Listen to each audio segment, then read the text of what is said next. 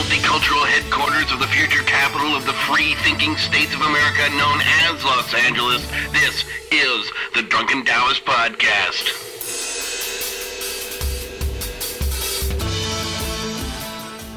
Tonight, Old Testament stories of trading goats for sex. Gloomy ghosts shining their PhDs while their students step their way up to average. Foul necrophilia. And bureaucratic succubi eating babies' hearts. And from Dreamland, dreams of threesomes with Elmo. And just for Jerry Ford, quietly waiting for my one-way trip to Guantanamo, I'm Rich Evers. And my partner in crime, answering hopelessness with a defiant smile and a raised middle finger, Daniel Bolelli. Along with our internet guru, Evan Culver. Away we go. Welcome back, everybody. Episode 6, if you can believe it or not. Daniele, welcome. Over 27,000 downloads of episode 1. Bunch of all the others. Number 1 in the world on iTunes in philosophy. Thank you, guys. You're awesome. Evan's in the room with us. Yeah, thanks, guys. Oh, speaking of thank you first and foremost to Rich and Evan in the room here with me, because after working their asses off at their regular jobs, they put all the extra hours to make this happen. So, this is all the tough grunt labor behind the scenes without which none of this shit would happen. So thank you guys so much. Yeah, we like it. Yeah, the pleasure's all mine, man. This is something I was excited about doing, and I was telling Daniel a little earlier that there was a crazy day, probably in April or May of this year, where we met at Santa Monica campus. Yep. Mm-hmm. And here it is, guys. It's already happening. We just found out on iTunes itself, we have the 117th rated podcast on the top 200 out of everything. That is ridiculous. And thank you so much, everybody. Thanks for all the emails. We listen to you when you're griping. We try to make it better, and we love it when you tell us nice things, because we love you guys too. So please keep listening. We got a great episode this week. It's the Three Amigos. Oh yeah, and on the email thing, if you do send us a message through the contact form on Drunken Taoist, please check that you write your email correctly, because I spent multiple times taking forever replying long thoughtful emails, and you type the wrong email address and it comes right back to me. Occasionally it's easier, it's like whatever at gtail.com, and I can figure, okay, it's Gmail, and I can resend it. In other cases, it's not so easy. So if you have written and you haven't received a reply, that's why. So please check the spelling of your stuff. What else? Other things I want to bring up. Oh, speaking of, thank you guys so much to those of you who have donated to the podcast. This is going to be the butcher the names of good people game that we'll play. So you can have your friends crack up when I pronounce your names in a horrendous fashion. But these are the people who, well, you see if you can recognize your own names in there. But there we go. A big thank you too. Let's start our list. Steven Steiner. That sounds safe enough. I probably pronounced that semi-correctly. Good. The Steiner family's all pissed off. Yeah. Zachary Mellinger, close enough. Kenneth Trainer. Brandon Thompson. Brian Blair, who donated twice. Thanks, man. Yeah. Logan McNeil. Patrick, you have a strange last name. Patrick Dietzel, something. Blair Jordan, also twice donation. Justin Glandon. This is a there we go. I got that. Brian. Okay, man. Bear with me. Brian Momburquet. Somewhere along those lines. I like it. Yeah, I like Forrest it Taylor, Morgan Burton, Ian Danican, Jacob Laster, Taylor, Rachel, somewhere around there. Donald Cunningham, Kevin Silvernail, Gabriel Caprellian, somebody who couldn't figure out the first name. Last name is Tarak. Definitely an Armenian name from Glendale, so we know you're Armenian, and we thank you, but we can't figure out your first name or too much of your last name either. Graham Slater and Laura Lee Schmidt, who actually became the first female ever to donate to the Drunken Taoist podcast. Thanks so much for the donations. Thanks to those of you guys who use our Amazon link when you are shopping on Amazon. We appreciate that as well. Now, getting out to other business. Oh, one quick thank you to Dwayne Bang Ludwig, the UFC fighter. He is coming off an injury. He's in a recovery period right now. He was really cool to us. He tweeted about the podcast. He tweeted about my book. Thanks, Dwayne, so much, and best of luck with your recovery. It's absolutely an honor to have you as a listener, so thank you, man, so much. With all the exciting high numbers coming along, wouldn't it be cool if the folks could get a T-shirt?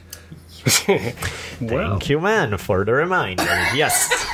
Now, that's the big news of the day. We just put up the pre-orders for the T-shirts. Basically, what we want to do is make sure we don't order wrong sizes and stuff, so we are probably going to get them printed at the beginning of January. This episode is released in mid-December, so that gives you about 3 weeks or so to put your orders in, specifying what color and what size you want, and we'll try to make sure you get the correct one. Yeah. I mean, it's kind of like our little miniature Kickstarter for T-shirts, yeah, right? Absolutely. So we're going to put a link in the episode notes with the T-shirt ordering page. So make sure you get that. The artwork was by Jamie Ludovice. She did an amazing job with the Drunken Taoist logo. Yeah, Jamie. It's going to be about $20 for everything T-shirt plus shipping and handling. If you order from outside of the US, I think it's $24, and there's a note that I put in there. You can check it in there. And then if you end up getting a T-shirt, you take a pic of yourself wearing the T-shirt. We're going to put on our website Drunken Taoist sighting things, so we'll make sure to include that. And I was just going to throw it out there. I mean, the idea here is that we want to rep the Drunken Taoist, and it's not so much to make a bunch of money. We've actually shopped around to find out how we can make these T-shirts as cheap as possible. Yeah. As it turns out, our logo is quite a few colors. Yeah, and we want to keep it crisp and all that. But it's also just going to be cool to be able to share the Drunken Taoist vibe going around. So, I mean, I kind of want to also solicit, like, other things. Like, if you guys want, stickers maybe, let us know. I mean, if we want, good point. Whatever, hats that are, trucker hats or something. Strains of weed? Whatever. Oh, my God, hey, yes. That's right. Forgot about that. I'm on the news. Yes. I'm actually going to go back to the T-shirt in 1 second about the meaning of the logo. No, but that's a good point. Some gentle, wonderful soul from Rhode Island tweeted about creating a new strain of marijuana named after the Drunken Taoist. So we're oddly pleased and honored, and wouldn't mind a sample, but, we like the thought, if nothing else, but the sample would be good. But yeah, that's our claim to fame. We are now a marijuana strain. That makes me happy. But back on the T-shirt stuff about the logo. A few people have asked me, what the hell is in the logo? There's so much stuff happening, and what's the meaning of it and all of it? Well, basically in our logo, you see our hero, our Drunken Taoist, is leaning backward while making out with a very shapely woman. At the same time, he's evading a punch from some big burly dude and kicking him in the balls. And he's pouring wine over himself and the shapely woman he's making out with. Some people saw it as, I saw it as he's evading the punch and countering while making out and drinking. Some people saw it as he got punched and that's why he's leaning back, which would be fine anyway, because if the guy can still manage to drink and make out with the woman after taking a punch, it's not the original meaning that we meant to it, but sure, why not? It's a cool metaphor, so I dig it. In either case, that's your logo for you, right there. There you go. So there you go, everybody. Episode 6 up and running. And I think it's time for Baleli's Dream Time. I have a dream today. And now we cross the ethereal plane for a visit into Baleli's Dream Time. Now, last time you went back into sort of the archives. No, this is actually... Is this a fresh one? This is a fresh one. This is... if you guys have never seen the clip from Sesame Street in which Rick Gervais is singing this lullaby to Elmo in Celebrity Lullabies, you need to check it out, because that was my dream, basically. I had a crazy fever in which for 24 hours, I literally slept for 24 hours. When sometimes you're sick and you stay in bed and watch movies, couldn't even do that. I would raise my head, see the clock, and pass out again. During the course of my demented, feverish 24-hour sleep, all of a sudden I had this dream in which I was Elmo, and the lovely Savannah M was Ricky Gervais and was singing me this psychotic lullaby with this hardcore. Well, you guys really need to check out the Elmo Ricky Gervais thing on YouTube, because that will put things in perspective. Elmo doesn't care if Mr. Ricky Gervais is a celebrity or not. Elmo just loves lullabies. Good, but know that I am a celebrity. Well, Elmo believes Mr. Ricky. Good. Lay your fuzzy little head down, Okay. and I'm going to sing you a really sweet song all about the letter N. The letter N is really helpful when you need to sleep. The N goes.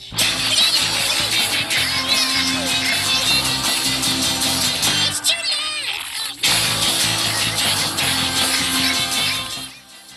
Well, with Elmo's news these days, that takes a whole different swing of things. Well, but about Elmo and weird sexual stories, which I'm not even going to get into the news part, but these had reminded me, this particular dream, which is no big deal, right? This dream where I'm substituting myself with Elmo, whatever, reminded me of even weirder one from the past.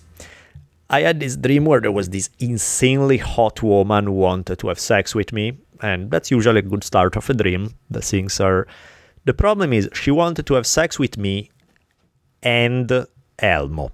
She wanted a threesome with me and Elmo. You had $1 million.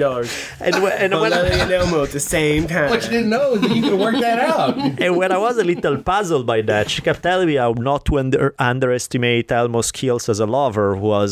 He was a stud. And I was like, really, Elmo? I mean, fuck, okay, who cares? I mean, you're hot enough that it's fine. But My fur can clean off any sort of liquid you can spray on it. Don't worry. Oh my God. Hooray! So that was that. The threesome with Elmo was another key moment of my dream time. And my curious relationship with Elmo, other than thinking that I am Elmo in one dream, having a threesome with him in another, has been complicated by the fact that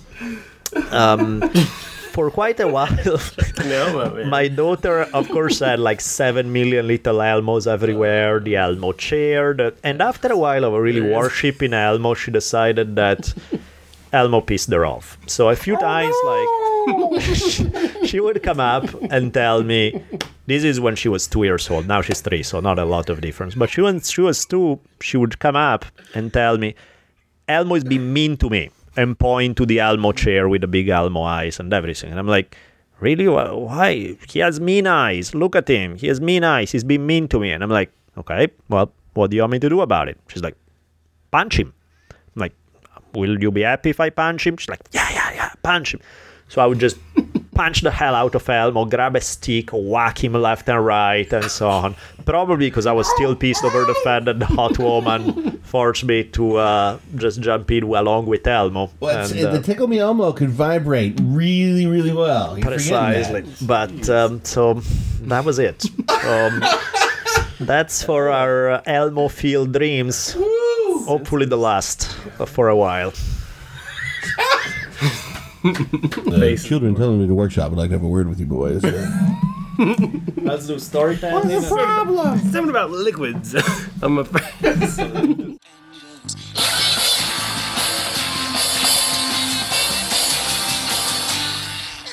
That story that we told last time about the Danish gay penguins inspired a lot of attention among you guys. So somebody emailed me a series of very sad bird sex stories that this segment will be entitled Fuck a Duck appropriately, because it turns out that the joyous story of the gay penguins and their slutty friends has led now to a much less joyous story that has been emailed by actually 2 different people about the weird world of bird sexuality. Specifically, what we find out is this.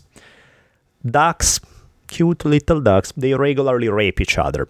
They are rapist ducks. So the story we're about to tell is about rapist necrophiliac ducks. Come on. So it turns out that ducks are chasing each other on a regular basis to rape each other. Occasionally, one duck, as they are flying away, is gonna crash into a building, collapse dead, and the rapist comes onto the scene and say, well, body's still warm, so it's all good. And now, this leads me to think a couple of things. Back maybe 12 years ago, one day I saw this duck in a flower pot, and it stood up And when it stood up, there was this egg underneath that hatched right there and then. So I see this duckling popping out, and it was so sweet and cute and adorable. And I decided, you know what? Ducks taste really good, but this is too cute. I'm going to stop eating duck forever. Well, forever turns out to be until now, because after hearing these disgusting rapist necrophiliac ducks, I don't like ducks so much anymore, and yet they do taste delicious. So Back on the menu. You evil bastards are back on the menu. Most definitely. So Ducks are evil. that's and I mean, I have a notoriously very flexible morality, but one thing for which I make no exceptions and have zero tolerance is rape, whether in the human world or in the animal world. So fuck you, evil ducks. I'm about to eat you because you're cute and mean. Having said that, before we get into our rant of the day, I've been asked by multiple people by now to say the Georges St. Pierre famous thing, because everybody say I sound like Georges St. Pierre.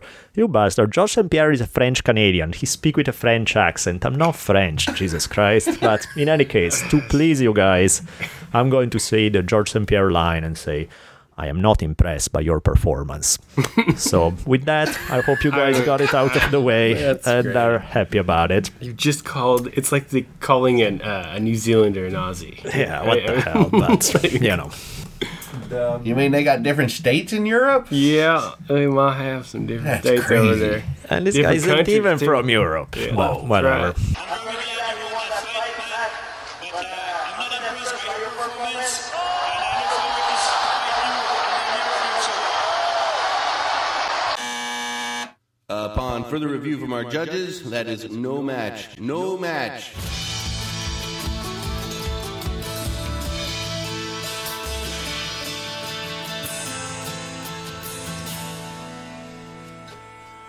Our rant of the day is going to be about education, academia, and so on.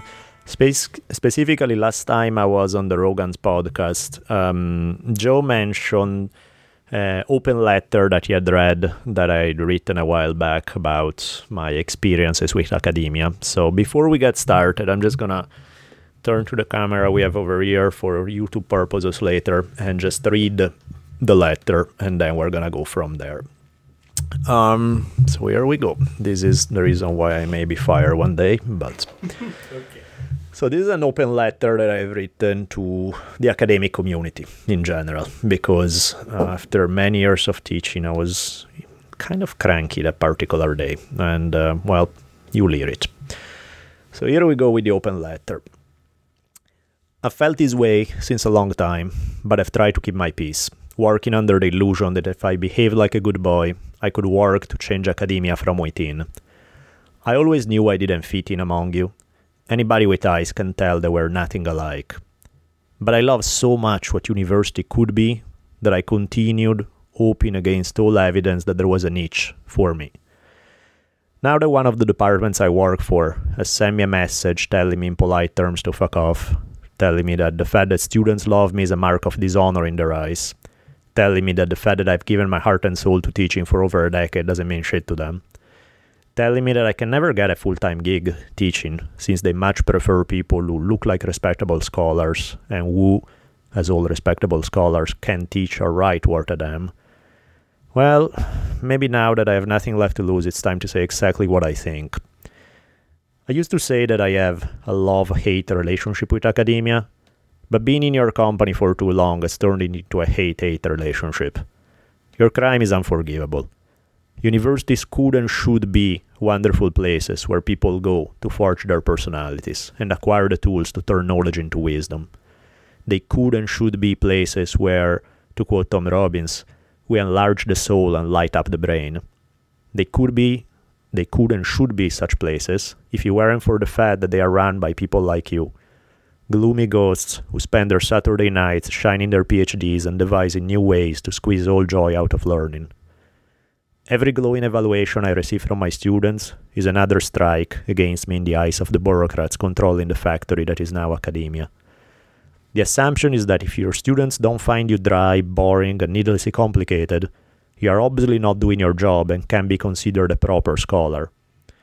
What you seem to forget is that fun is not the antithesis of serious, it's only the antithesis of boring. No surprises there, though. Your writing and your teaching are reflections of who you are. Sorry nerds who were locked up in the library 40 years ago and never found their way out. Your cold hearts and soft muscles speak volumes to your students before you even open your mouth. Much heaviness and dust come out of your very souls. Good teaching is meant to inform as well as to inspire. But in your hands, academic teaching ends up being a punishment for all involved, and universities turn into obsolete institutions, destroying and repressing our students' natural talent rather than educating them. I could go on, but the words of a fine American poet seem the most suited to deliver my parting message to you. In the poetically subtle words of Tupac Shakur, fuck you and your motherfucking mama. Word up. Word up, player. That's right. Yeah. So on that note, let's talk about the joys that is teaching in a university. So I guess maybe a little background too. What was it exactly that you were faced with? There was this job that was perfect for me. I've been at the place for 11 years. I was kind of like the natural fit in, since students love me, all of that stuff. And they end up giving to somebody who has less than 1 year experience, never taught in the field, never seen the inside of a community college. Why? Because they have a PhD from a top 10 university. And the reason why is that so a college president can go around and say, our last hires have PhDs from Harvard and Yale and shit. Never mind the fact that they never taught a day in their life or they may not know how, because that's not the priority. What I never understood was, I took a lot of classes in college where this person had all the his papers were amazing. But he just wasn't a great teacher, right? And it's cool, it's fair. I respect your work, but you're just not a great communicator. Yep. For one, you don't speak the English language, but you're speaking. I don't either. But course, right? No. What I'm saying is, no, I know.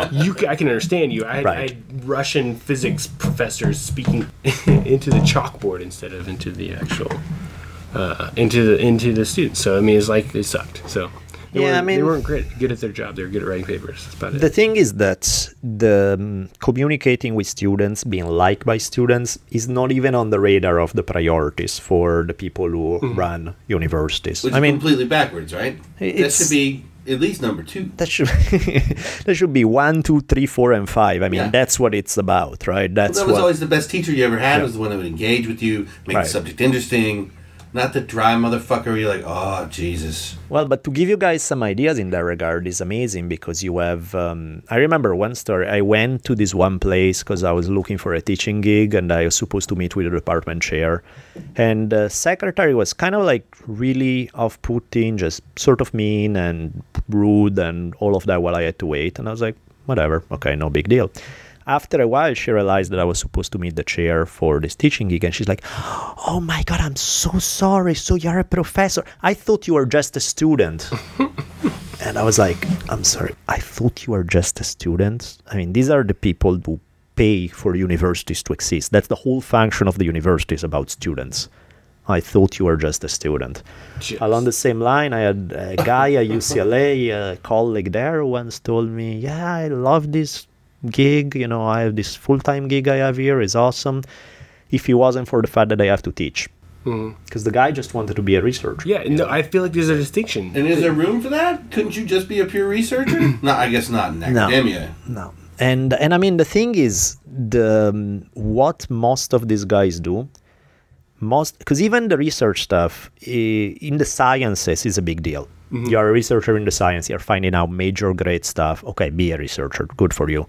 In most of the social sciences and humanities, being a researcher means being a shitty writer who can get published in real publishing industry where sales count. Nobody's ever going to read your stuff. The only reason why you exist is because of academic publishers who are designed not to sell 3 copies. I mean, they're really designed to only sell to the other 5 people in the field who are specialists, who are going to read this thick, boring, jargon-filled stuff, and no one else. And it's just like, it's not just that you suck as a teacher but you're this great researcher, it's that also your research is an insult to the paper on which it's written. Because it's like, trees died so that you could write that crap? Really? Because the point is, to me, is writing, lecturing. All of it is about taking complex ideas and being able to convey them in a way that anybody can relate to. If not totally understand, at least relate to. Whether you're talking about your 90-year-old grandmother or a 10-year-old, it should be enough about life that you are showing people why this is a big deal, what's exciting about it, what's interesting about it. That's somebody who's communicating.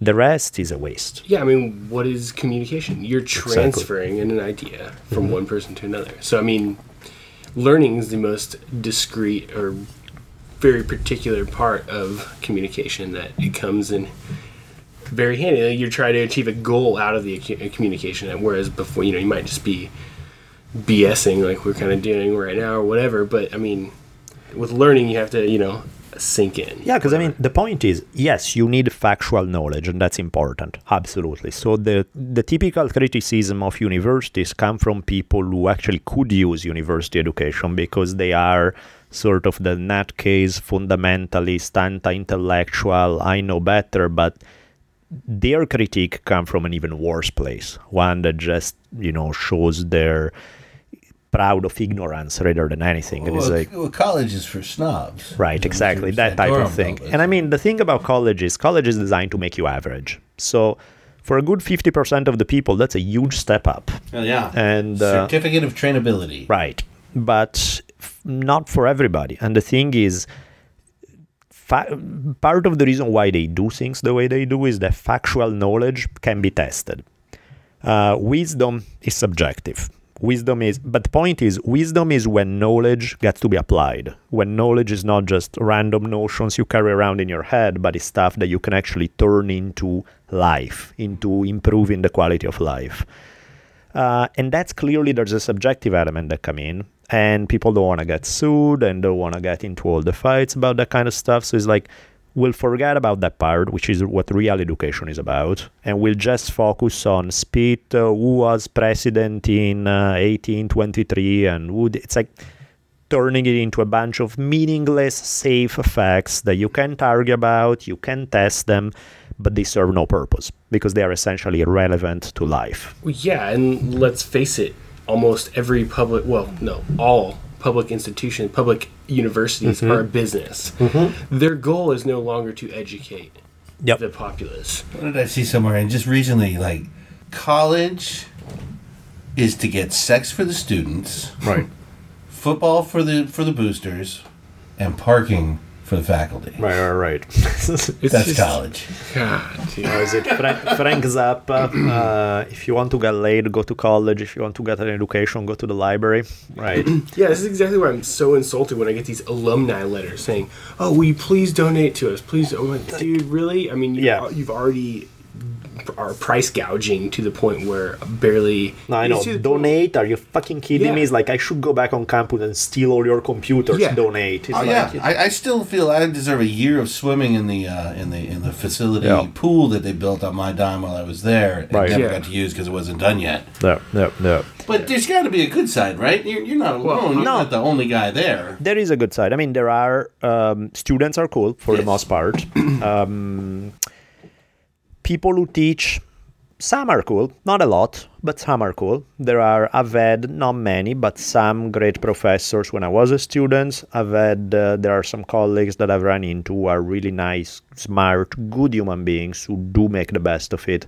But in a way, it's like their being good is in spite of the system in which they teach. It's not because it's not encouraged, it's not equality, it's not knowing how to teach is not in the first top 10 issues. It's not even on the radar. It's like the stuff that you pay lip service to, but nobody give a crap. It's about how many committees have you served on?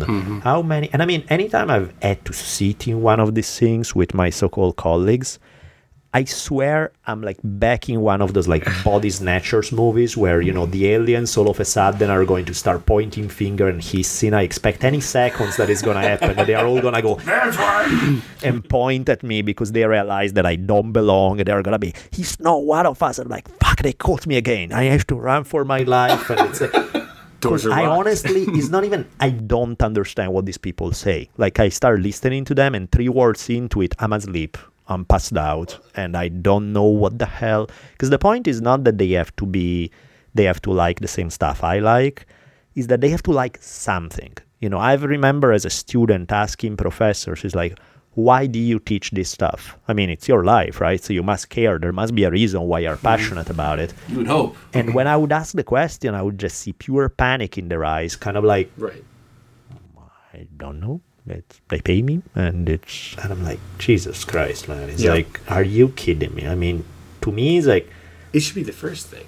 yeah, and to me, I really like when first day of classes is what I bring up, is I can't believe that somebody pay me to talk about stuff I like. I feel that I won the lottery anytime I go into the classroom. I feel that I owe it to somebody, and specifically the students, since they are the ones taking my classes, making it possible for school. So, I mean, I feel like I'm super excited. I feel it's awesome, and I cannot understand why, when I look in the other classrooms, that doesn't seem to be the scenarios. Because, I mean, I have those classes where I feel like, oh man, I deliver a really crappy lecture and I apologize to students, and they're like, no, what are you talking about? It was pretty good. I'm like, pretty good? This was crap, this was horrible. But then I take a peek in the next classroom and I'm like, okay, by comparison, I understand why you think this is good. It's like, You seriously apologize if you give a bad lecture? yeah, I mean, you have your day off when you're like, man, I'm sorry. There's not too many of him floating. That's the... But to give you an idea of how sad it is, there are first day of classes. What I do, which is considered special and amazing and all that shit, is like the most normal thing in the world. What I do is I walk into class, I put on Red Hot Chili Peppers, and I go around, take 5 minutes on the first day of classes to go around, shake hands with everybody as I give them the syllabus. Not a big deal, right? I haven't even opened my mouth yet, and everybody's looking at me like, who is this weird alien? And why? Because I shook hands and pressed play to some music. And every single time students tell me, nobody, no professor ever shook hands. And I'm like, really? That's what it boils down to? Shaking hands with you for 5 seconds is a big deal? Well, 800 people are going to do that in the spring semester. I can already tell. And awesome. hope somebody's listening out there that does that. But I mean, really, okay, so it's as though people in your trade, in your profession, the worst part of their job is going to class, whereas the best part of your job is going to class. So that's the problem. Totally. I mean, and some of them is because they are researchers, and granted, their research sucks just as bad as their lecturing, but at least that's the excuse. In some cases, sometimes the people who care about teaching, it's a good start, but it's not necessarily better, because you have people who care about teaching for the wrong reasons. It's because they are sociopaths who are happy to have a captive audience there so that they can throw out all their crap, and they are on an ego trip in front of everybody. And then power over people. Exactly. That's not a whole lot better that way. And I mean, it's just like the typical thing. And I mean, this is...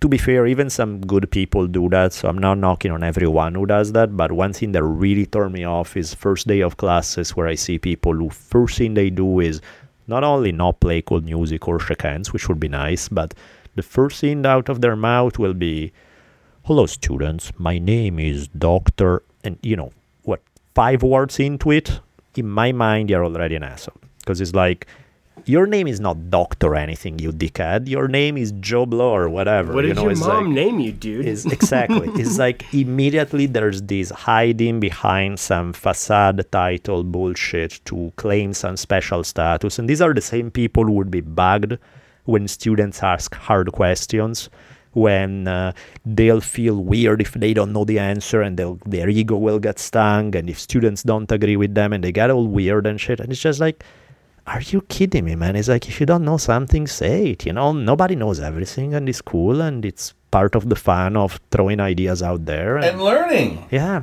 totally. We're going to have to dig in and find out about this together. Yep.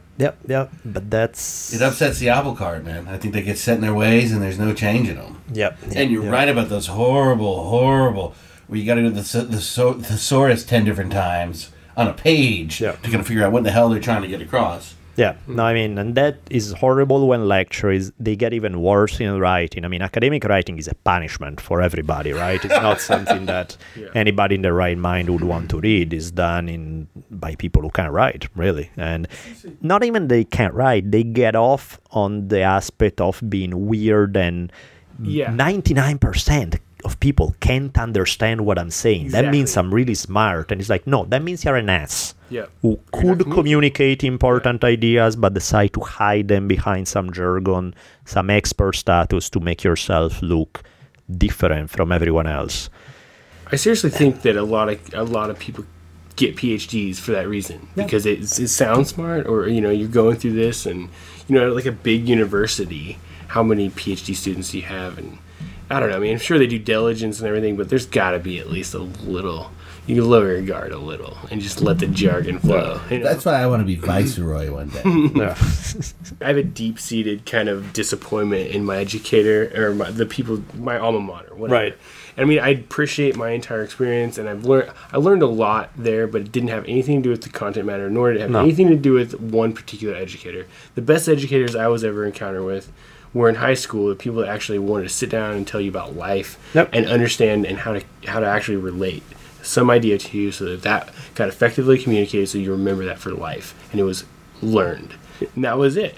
I had one guy in community college who was teaching Asian philosophy class, part-timer, very little amount of courses taught by him, awesome human being, and he was the guy who kind of gave me the idea. I saw what he was doing and realizing, hey, I could teach and make a living, or at least somewhat of a living, because I don't need that much money, just picking up courses here and there, talking about stuff I like, interacting with students. This is awesome. And it's precisely because I think university can be awesome that it bugs me having to go through all the assholes who make it otherwise. Somebody sent me an email, a professor named, I'll butcher your name as well, just to be sure, Drew Statsman, sent me an email. It was pretty funny. He said a couple of things. One, he mentioned about the people inhabiting academia. He called them bureaucratic succubi eating babies' hearts, which I thought was a fitting description. And then he talked about higher education, meaning students seem to be higher than their education, which is often the case. Yes. But, I mean, some of this stuff is just... I hear a lot the term mental masturbation to refer to these people, but even that's too much, because at the end of the day, masturbation leads to an orgasm. There's something intense, powerful, and joyous about physical positive. Masturbation. I'm all for it. These are more like cutters. Yeah, this is just... Academic crap never leads to anybody not only having an orgasm, but having any kind of even remote pleasure derived from it. That's basically why I'm pissed, because I feel that colleges can be that. It's really not that hard to make them amazing places, and most of the time, right now I'm all in my pissed off mode, but reality is when I'm on campus with students teaching, 9 times out of 10 I'm having a great time, and I think it's the best gig in the world. Students are great. Colleagues, sometimes, rarely. Most of the time is just a bunch of crap that has nothing to do with the whole point of what education could and should be about. Yeah, we got a whole planet with the same problem. Could be great. Right. Now, I would be remiss not to ask, is it a rotating chili pepper cut, or is it the same one every year? Usually, for the longest time, was scar tissue. Nice. Was my start. Occasionally went into snow. Yeah, and also this semester, because I was in a cranky mood, I decided to start instead with the Clash, I Fought the Law. And it was those tend to be my songs. That's how the year starts. Great choices. Anthony Kiedis, if you're listening. Yeah, you're welcome. We're right next door. Yeah, and I do occasionally, like when I lecture about sex, which is fairly often, I'll play Sexual Healing in the Ben Harper version. By the way, we're hoping to get Ben on the show sometime soon, which will be fun. I'll throw in, speaking of Ben Harper, I'll play his Burn One Down when I lecture about altered state of consciousness and religion. So there's some... I have fun with music. I don't play it every time. I play it once in a while, but it's a way to be human. You know what I mean? Is you start a lecture with something that people relate to, and all lectures at the end of the day should connect exactly to that. Should connect to being human and life and real life. You know, because that's what it's all about. So I have one other question. Is this mostly present in like larger institutions, or I mean, do you feel like it's better at community colleges, or is it just another little you're still a cog in the wheel, and you're still dealing with other people's motives. Theoretically speaking, community colleges are more about teaching than four-year university, and generally the bigger the university, the less about teaching it is. So that's why your top 10, 100, whatever rankings, they have nothing to do with what your experience is going to be about. It's about... But the football is great. Exactly. That's usually what it's about. But even then, people are what they are. So there are, even community colleges, most people teaching are going to suck. Most of the administrators are going to suck. All of that part, the institutional part, is going to be awful. And you're going to run into a lot of cool human beings. Some who happen to be instructors, and most of them who happen to be students. And that's the game. And there's plenty of folks that are happy to do the least amount possible to get by. Sure. Which is a huge part of our population. Or you take advantage of it. You realize maybe I could learn Italian even though I'm a computer science major, and go to Italy and hang out and No, but that's the cool part. That's definitely the cool part about the putting the least amount into it. I mean, the reality is that if it's not about educating you, because it's not, and it's about learning some stupid information to spit it out and forget it 3 minutes after your final is over, then I totally understand why people cheat. Because, it's really not about... People say, no, you're only cheating yourself. No, I'm actually teaching that guy who's about to screw me over unless I spit the info that he doesn't care about, I don't care about. He made no effort to make me care about it. So, of course, you're going to cheat. By the way, if my students are listening, I will hound you and kick your ass if you cheat on the final. No cheating. But it's out of respect, Virginia. No, actually, I don't give a fuck, to be honest. Cheat all you want. Just don't insult my intelligence by being too obvious. If you're going to cheat, do it well and be a master at it. Don't get caught. That's a skill in and of itself. Seriously. Yeah. Really. No, but all of that stuff is, you see why people do it, because it's different. If it's really about education, then yes, by cutting corners, you are cheating yourself. If it's about really just factual bullshit that you don't care about, they don't care about, doesn't really matter in the great scheme of things, then of course people will try to get away with the least possible, because, well, why should they? There's no relevance to their life. Why should they bother, It is interesting. We're kind of at a weird point where you hear a lot, maybe you don't need college anymore. You never would have heard that 20 years ago. Right. And I'm sure, if you're going to be a welder or you love fixing cars or anything like that, but what do you feel like? Who's the person that's going to benefit the most by going? No, the thing is, I think everybody does. After having said all this shit, I'd say the opposite, because the reality, but not because of what you learn, is because of, the social environment, meeting people from a bunch of walks of life. Yes. That's the number one important thing about college. Being in an environment in which, at least indirectly being supposed about education, you end up having conversation you wouldn't have with people you wouldn't meet. That's the cool part of college. Yeah. There's lots of hot people attending college. That helps. So, is first time I ever talked to Rich, we were on the Santa Monica College campus, and it was very hard to keep his focus. Man, I thought I hit that pretty well.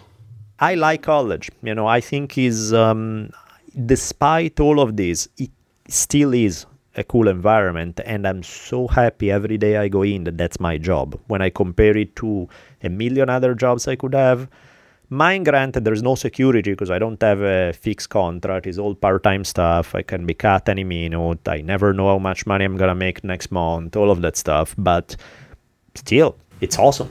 I feel it's a great gig. That's hugely valuable.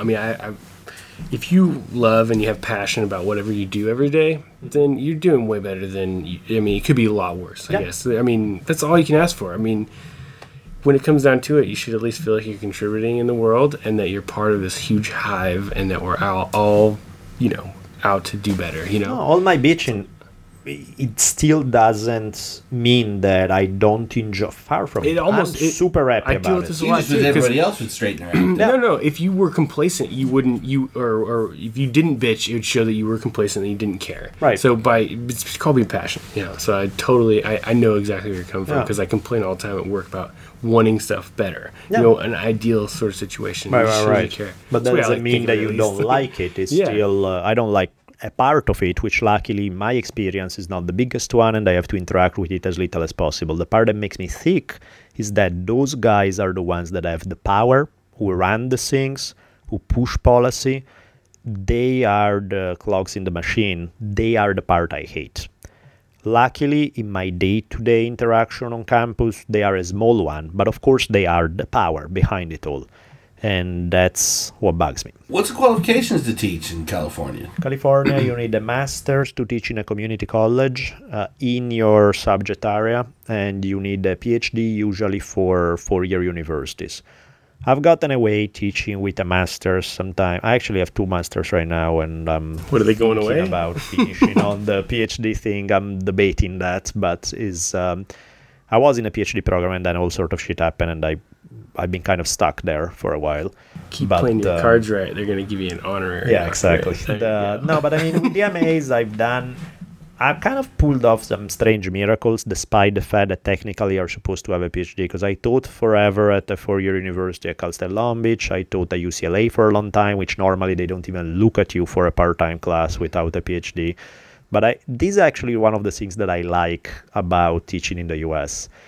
In Italy, the average professor is in their 60s. I kid you not, like the majority of people teaching are at least 60s, but something like 90% of the people who teach university. How does that work? And they, it's very stuffy and old and all of that crap. I started teaching at UCLA when I was 28. I got my first master, and I showed up one day in one department where, well, I taught in a few departments, but I remember this one where I showed up in Asian American studies. And usually in ethnic studies, you kind of need to be from that ethnic group to teach there. That's the typical thing. So I don't exactly look Asian American. I show up. I've never taken a class in Asian American studies in my life. Interesting. And I'm saying, I want to teach for you because, and here is a syllabus I got developed. It's a course about martial arts in movies, one, and another one about history and philosophy of martial arts. Students are going to love it. So you're going to have a lot of audience, which you need for summer classes because it's going to bring you money. And you can either have me teaching it or nobody, because nobody else is going to teach it. So the reality is, yeah, I only have an MA. Yes, I look the way I do, but do you want it or not? And I ran into somebody who was a really cool human being who said, damn, yeah, I want it. It's going to bring a student this summer. We need it. Go for it. That kind of stuff, to me, is like in Italy would never happen. So for all the shit that I talk about sometimes living in US, that's huge, This attitude of sometime, at least occasionally, being willing to experiment in weird ways is something that I would have never run into in Italy.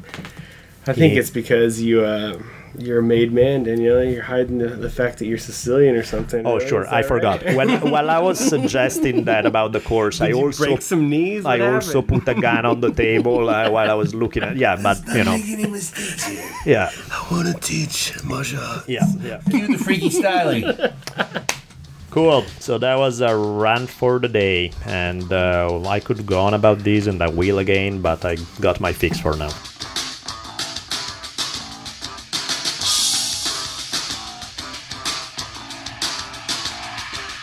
Datsusara.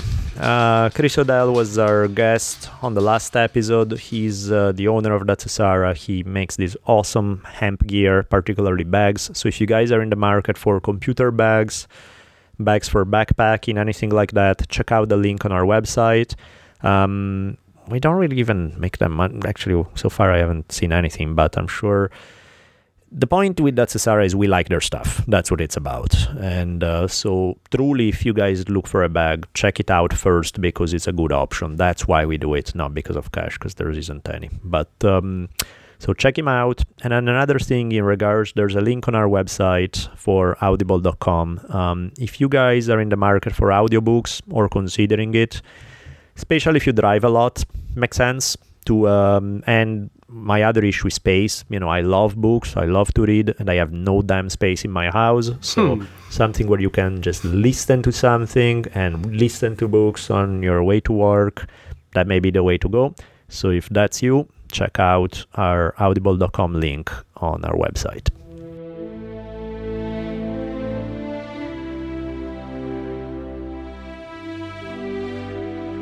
So we've had nightmare-inducing after nightmare-inducing story time.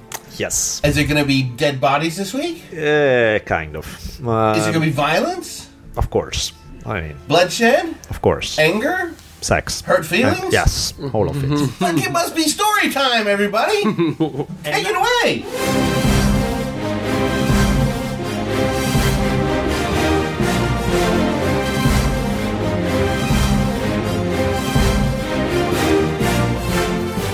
Today, we take the Holy Book and we open the page of the Holy Bible for a lovely storytelling. Our storytelling is straight from the pages of Genesis. Oh, so it's not going to be golden hemorrhoids this week. Damn. No, here is how the story goes. So we have Judah, one of the Jewish patriarchs from the pages of Genesis. He has 3 kids. And he married, the first one, the oldest one, got married off to this woman named Tamar. We don't know why, just the Old Testament tells us that this first, the oldest son of Judah was an ass, and God doesn't like him, and so he kills him. So now Tamar is a widow. She needs a new husband. According to the rules of the time, her brother, the deceased husband's, the brother should step in and become the new husband for Tamar. So Judah is like, oh, okay, I guess that's how it goes. So he sends his second son to Tamar, a dude by the name of Onan, from which the term onanism come from. Because what ended up happening... not Onan the Barbarian, that's a different guy. Different one. Okay. So Onan decided that he's not so hot about this arrangement, because the way it was supposed to be is that once you marry your dead brother widow, whatever kids you have from her, they are considered your dead brother's kids. You can't claim them as your own. So you're essentially just serving as a sperm donor, basically. And so what happens is when he gets married to Tamar, they start having sex. Onan is saying, screw this part, I'm not impregnating you with kids that I'll never even... So as they are having sex, he pulls out and comes on the ground instead. Oh! God is deeply pissed off because... Every sperm is sacred! Exactly. And sex is supposed to be strictly and only for procreation. The dude just did the opposite, essentially. Had his fun and intentionally avoided procreation. Good God! So what does the good God do? He smites him! Precisely. Onan is gone. Second guy was dead. So now we have our... Judah is supposed to send its third and last son to Tamar and marry. And the dude is like, you know what? This brought just this bad luck. I'm not sending my third son. Sorry, that's just not going to happen. The problem is this puts Tamar in a bind because she cannot get remarried to anyone else. And she cannot have kids. And in ancient Jewish society, a woman without kids is pretty much worthless. And so now she's in a real bind. What to do? She can't convince Judah to send the last son. She therefore can't get pregnant. It's bad news. But she's smart. So here is what she does. She hears that Judah himself is gonna go take a trip on this one day. So as he's off on his pilgrimage, she decides, I'm gonna put myself on the road that he has to take, dressed as a hooker with a veil on so he can't recognize me. As Judah is walking along, and by the way, again, if you guys think the Bible is something for prudes, you are really missing the point here. Well, this is pretty hot right here. What Judah decides to do is, as he's walking along, taking his trip, he sees this woman on the side of the road and decide, a hooker is just what I need right now. So, okay, how much do you want? And Tamar, who is not recognized by Judah, just says, I want a goat. And he's like, well, that's fine, no problem. I'll get you a goat. Which is like, well, where is the goat? He's like, well, I don't have it with me. I have it back home, but I'll go get it. And she's like, yeah, I'm not stupid. I want the damn goat. And she's like, okay, how about this? We have sex right now, because I'm horny now, not in 3 days after I go get the goat. So we have sex now, and she's like, okay, leave with me your stuff and your ring, so your kind of signs that belong to your family and all of that. Leave them with me. Then after we have sex, you go get the goat, you bring it back, and I'll give you back your stuff and your ring. He's like, that just sounds like a great idea. Please, let's get it on. Let's go. So they have sex. Judah at that point, He's happy, he's done. He goes back home, gets the goat, come back. And Mrs. Judah isn't like, where the fuck are you going with the goat? Where'd that goat go? I couldn't get out of the house with a fucking piece of bread without like, hey! Yeah. But by the time That's in he the shows Bible. Baby, I didn't finish my trip. I don't want any sex, even though I've been gone. But I need to grab this goat. I'll be back in a little bit. And by the way, I don't know where the fuck my ring is, but I'll look for it while I'm out. Precisely. I'm not buying this Bible shit. I'm sorry. So Judah arrived back at this place. The woman is gone. what? She's like, where is, I just had sex with the hooker. Ask everybody, where's the hooker? Usually is there. It's like, there is no hooker there ever. And he's like, oh shit, what happened? Oh well, who cares? It was the devil. I lost my stuff. I lost the ring, but at least I keep my goat. Oh well. He goes back home. A little bit later, the news reaches him that Tamar is pregnant. And he's like, that bitch, are you kidding me? She belongs to our family now, and she can be pregnant. She means she has slept with somebody outside of the rules of marriage. She's to be burned to death. Nice. So they go to have the trial, so-and-so, to lead to the fact that she's supposed to be burned to death. And Tamar, when she's asked about who's the father, she say, oh yeah, there's ring and this stuff may remind. Judah immediately goes, you know what? They're burning you to that thing. Forget about it. Clearly, this is a misunderstanding. You seem like a very sweet, nice woman, so don't worry about that. And everybody live happily ever after. And by the way, these will be the people who will be the ancestors of King David, who will be the ancestors of Jesus. So the moral of this story is, if you pulling out during sex, that's bad, and God will kill you for it. But if you have I can't sex... even count how many times I'd be dead. Yeah. But if you have At sex... least 8. Well, check this. Try if this is the case. Jeez. On the other hand, if you have sex with your daughter-in-law in exchange for a goat, that's clearly totally fine. And Mrs. Judah is fine with all this. No, she was dead. So Oh. the guy was a widower. But no, he was entitled to his hookers. He was just an ass because he was about to burn her to death because she slept with somebody outside of marriage, whereas he could get his hookers. But those were, typical double standards of the thing. And still the rules in many Islamic countries. Of course. I mean, most of the sex rules in most religions are for women, really. For men, they are as long as you don't have sex with a woman who belongs to somebody else, somebody's wife or somebody's daughter. In other words, as long as you have sex with hookers or prostitutes, hookers or prostitutes, what the fuck am I saying? Of course, they're the same thing. Either with hookers or with your slaves, those are fair game. You just can't have sex with women who belong to another man because it's an offense to that man. Ultimate patriarchal bullshit that is typical in most of the world's religions. Wow. So, when you're bored and you don't know what to do, please remember in the Holy Book there are some juicy, perverted stories, and I'm gonna bring more of them up. Yeah, in the didn't Isn't somebody coming going to time. animate Solomon? Song of Solomon is the best thing in the universe. It's like biblical porn at its best. Didn't somebody we know write about this in some book or something? What? Fuck, somebody we know write about in some books. It's like, Jesus, you only had 2 beers. Come on. No, what I'm saying is, didn't you write about this in one of your books? Oh, that's Oh, somebody yeah. we know. Oh, yeah, Yes, yeah. the awesome Bolelli. Oh, and speaking of which, well, I'll bring it up a lot more in the coming months. But yeah, I will have a book coming out in end of March, early April, called Create Your Own Religions. I'll go off about the Song of Solomon. I'll go off about a lot of fun stuff. Cool. So that was storytelling for the month. I can hear sleeping babies all across the country and around the world. Crickets. Even in Canada, eh? Begging for more. That didn't help Elmo fall asleep at all.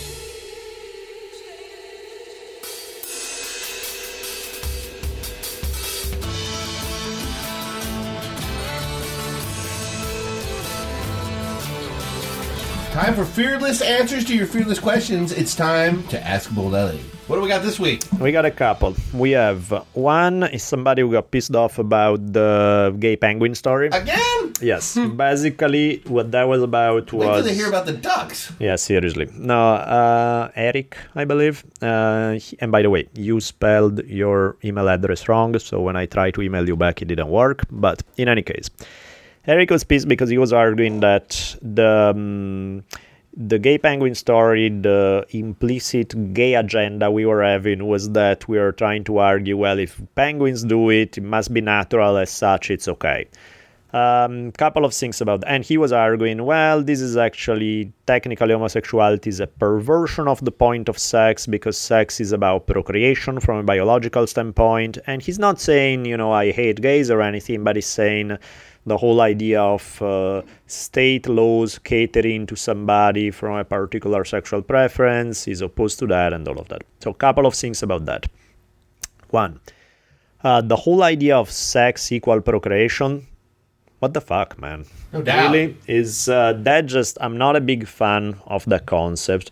And particularly because one of your arguments was the idea that some of the, base animals may engage in sex for pleasure, whereas for us, being a more advanced species, we should be the other way around. Well, that's actually the opposite, because the reality is that the smartest species on Earth are the ones who actually tend to emphasize sex for pleasure. Dolphins, my idols, the bonobos, who have sex for every conceivable reason in the world. But what do you know? It's Thursday. The bonobos are awesome. They, among other things, they have this thing that anytime two male bonobos who have too much testosterone are getting mad and they're ready to about to have a fight, two random females just will show up, promptly start giving them oral sex, and eliminate any kind of tension existed there, and they never fight because they constantly have giant orgies. But beside the bonobos, point being, some of the smartest species on Earth are the ones that actually do engage in sex for pleasure rather than purely for procreation.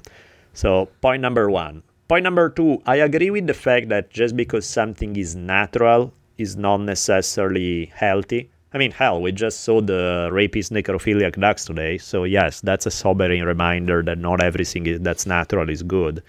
Agree with that, but that's not the point here. The point here is about sex for pleasure absolutely being far from being any kind of a perversion is...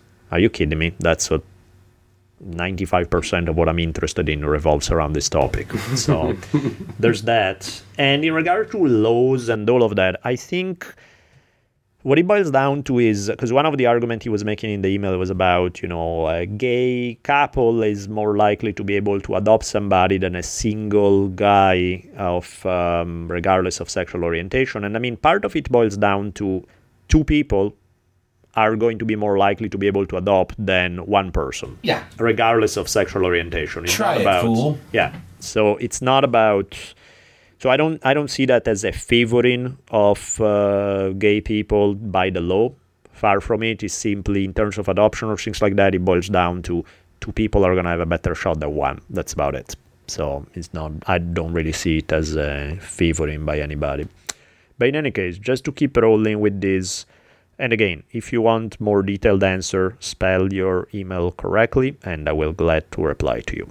Second one that I got, actually I got this one a lot.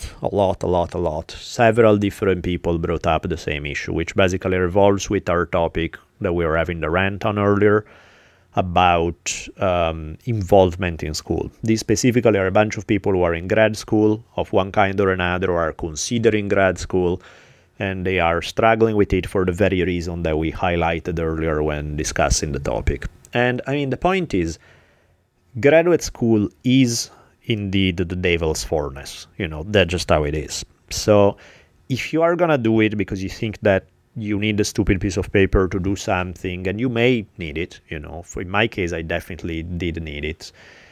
If more likely than not, if you don't have the luck to run into somebody who's an awesome human being who's going to help you navigate through grad school without trying to squash your spirit, the reality is that every day of grad school, they're going to try to mold you into the person they want you to be rather than the person you want to be.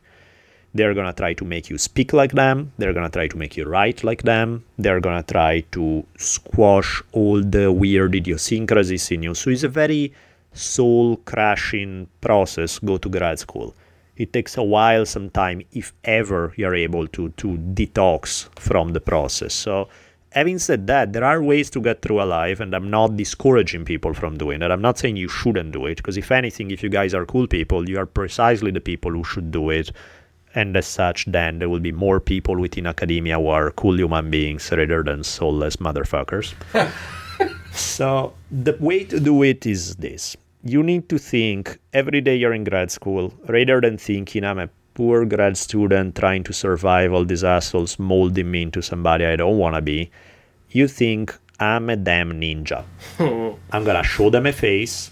I'm going to pretend that I listen to all their bullshit, and I saw the light. Thank you for teaching me this crap. They are not your friends. You're lying to them. You're putting on a front for them just so that you pretend to hop through all the hoops that they put in front of you. You play the game, but inside you better remember that you shouldn't internalize all the crap they're giving you. So all of that stuff, make it go in one ear and out another. Just retain just enough to be able to do what they are asking you to do. But the entire name of the game is that you're a ninja who's there to steal from them that piece of paper, because they are holding the key to let you do what you will be able, whatever it is that you're going to be able to do with that piece of paper, with your diploma, with your MA, with your PhD, with whatever that is. You are there to steal it from them. And you're going to do it without them knowing it. And that should give you pride in yourself and the sense of accomplishment that you're able to pull this off under their nose.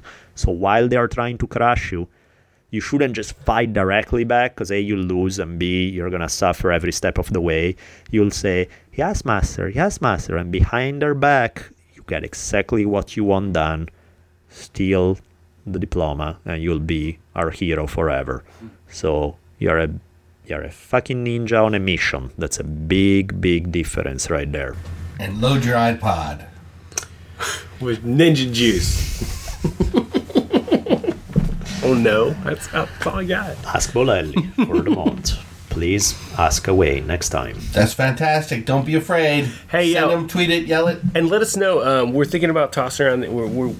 We are tossing around the idea of having a bigger community, or what we can do to make the community more. So tell us what you think about what would make it better to have discussions. We're tossing around the idea of having like a forum and such, and just like a message board in general. We're pretty sure we're going to do it, but just like to hear what you guys think about it, or what you want and don't want. And I think it'd be cool to have this conversation more publicly. So, yeah. Absolutely. And if we do set up, as we probably will, the discussion boards, you guys hop on, just chat about whatever you guys want, episodes, anything else. And I mean, the stuff you guys sent us through tweets, emails, and so on, we paid just today, the thing we mentioned earlier about. We'll do if people are wearing a shirt, Drunken Taoist shirt, send us a pic, we'll put a page on it. Somebody tweeted it earlier this afternoon, and we're discussing it now, you know what I mean? So we definitely take our feedback to heart, unless you're mean to us, in which case, fuck you, we don't want to hear it. We disregard those. For the most part, we take your feedback to heart. Don't address things that compromise our integrity. Have a good holiday, everybody. Yep. We'll see you on the other side. All right. We'll talk about the evils of Christmas when we return. Cheers.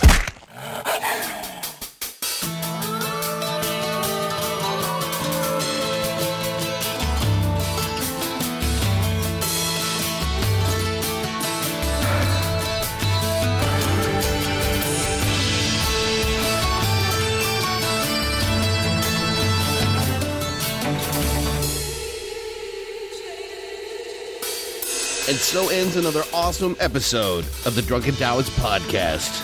Be sure to keep your ears peeled for another mind-expanding episode coming soon. We'll be tweeting you as soon as they come out. You can keep track of Daniel at DBolelli. That's DBOLELLI.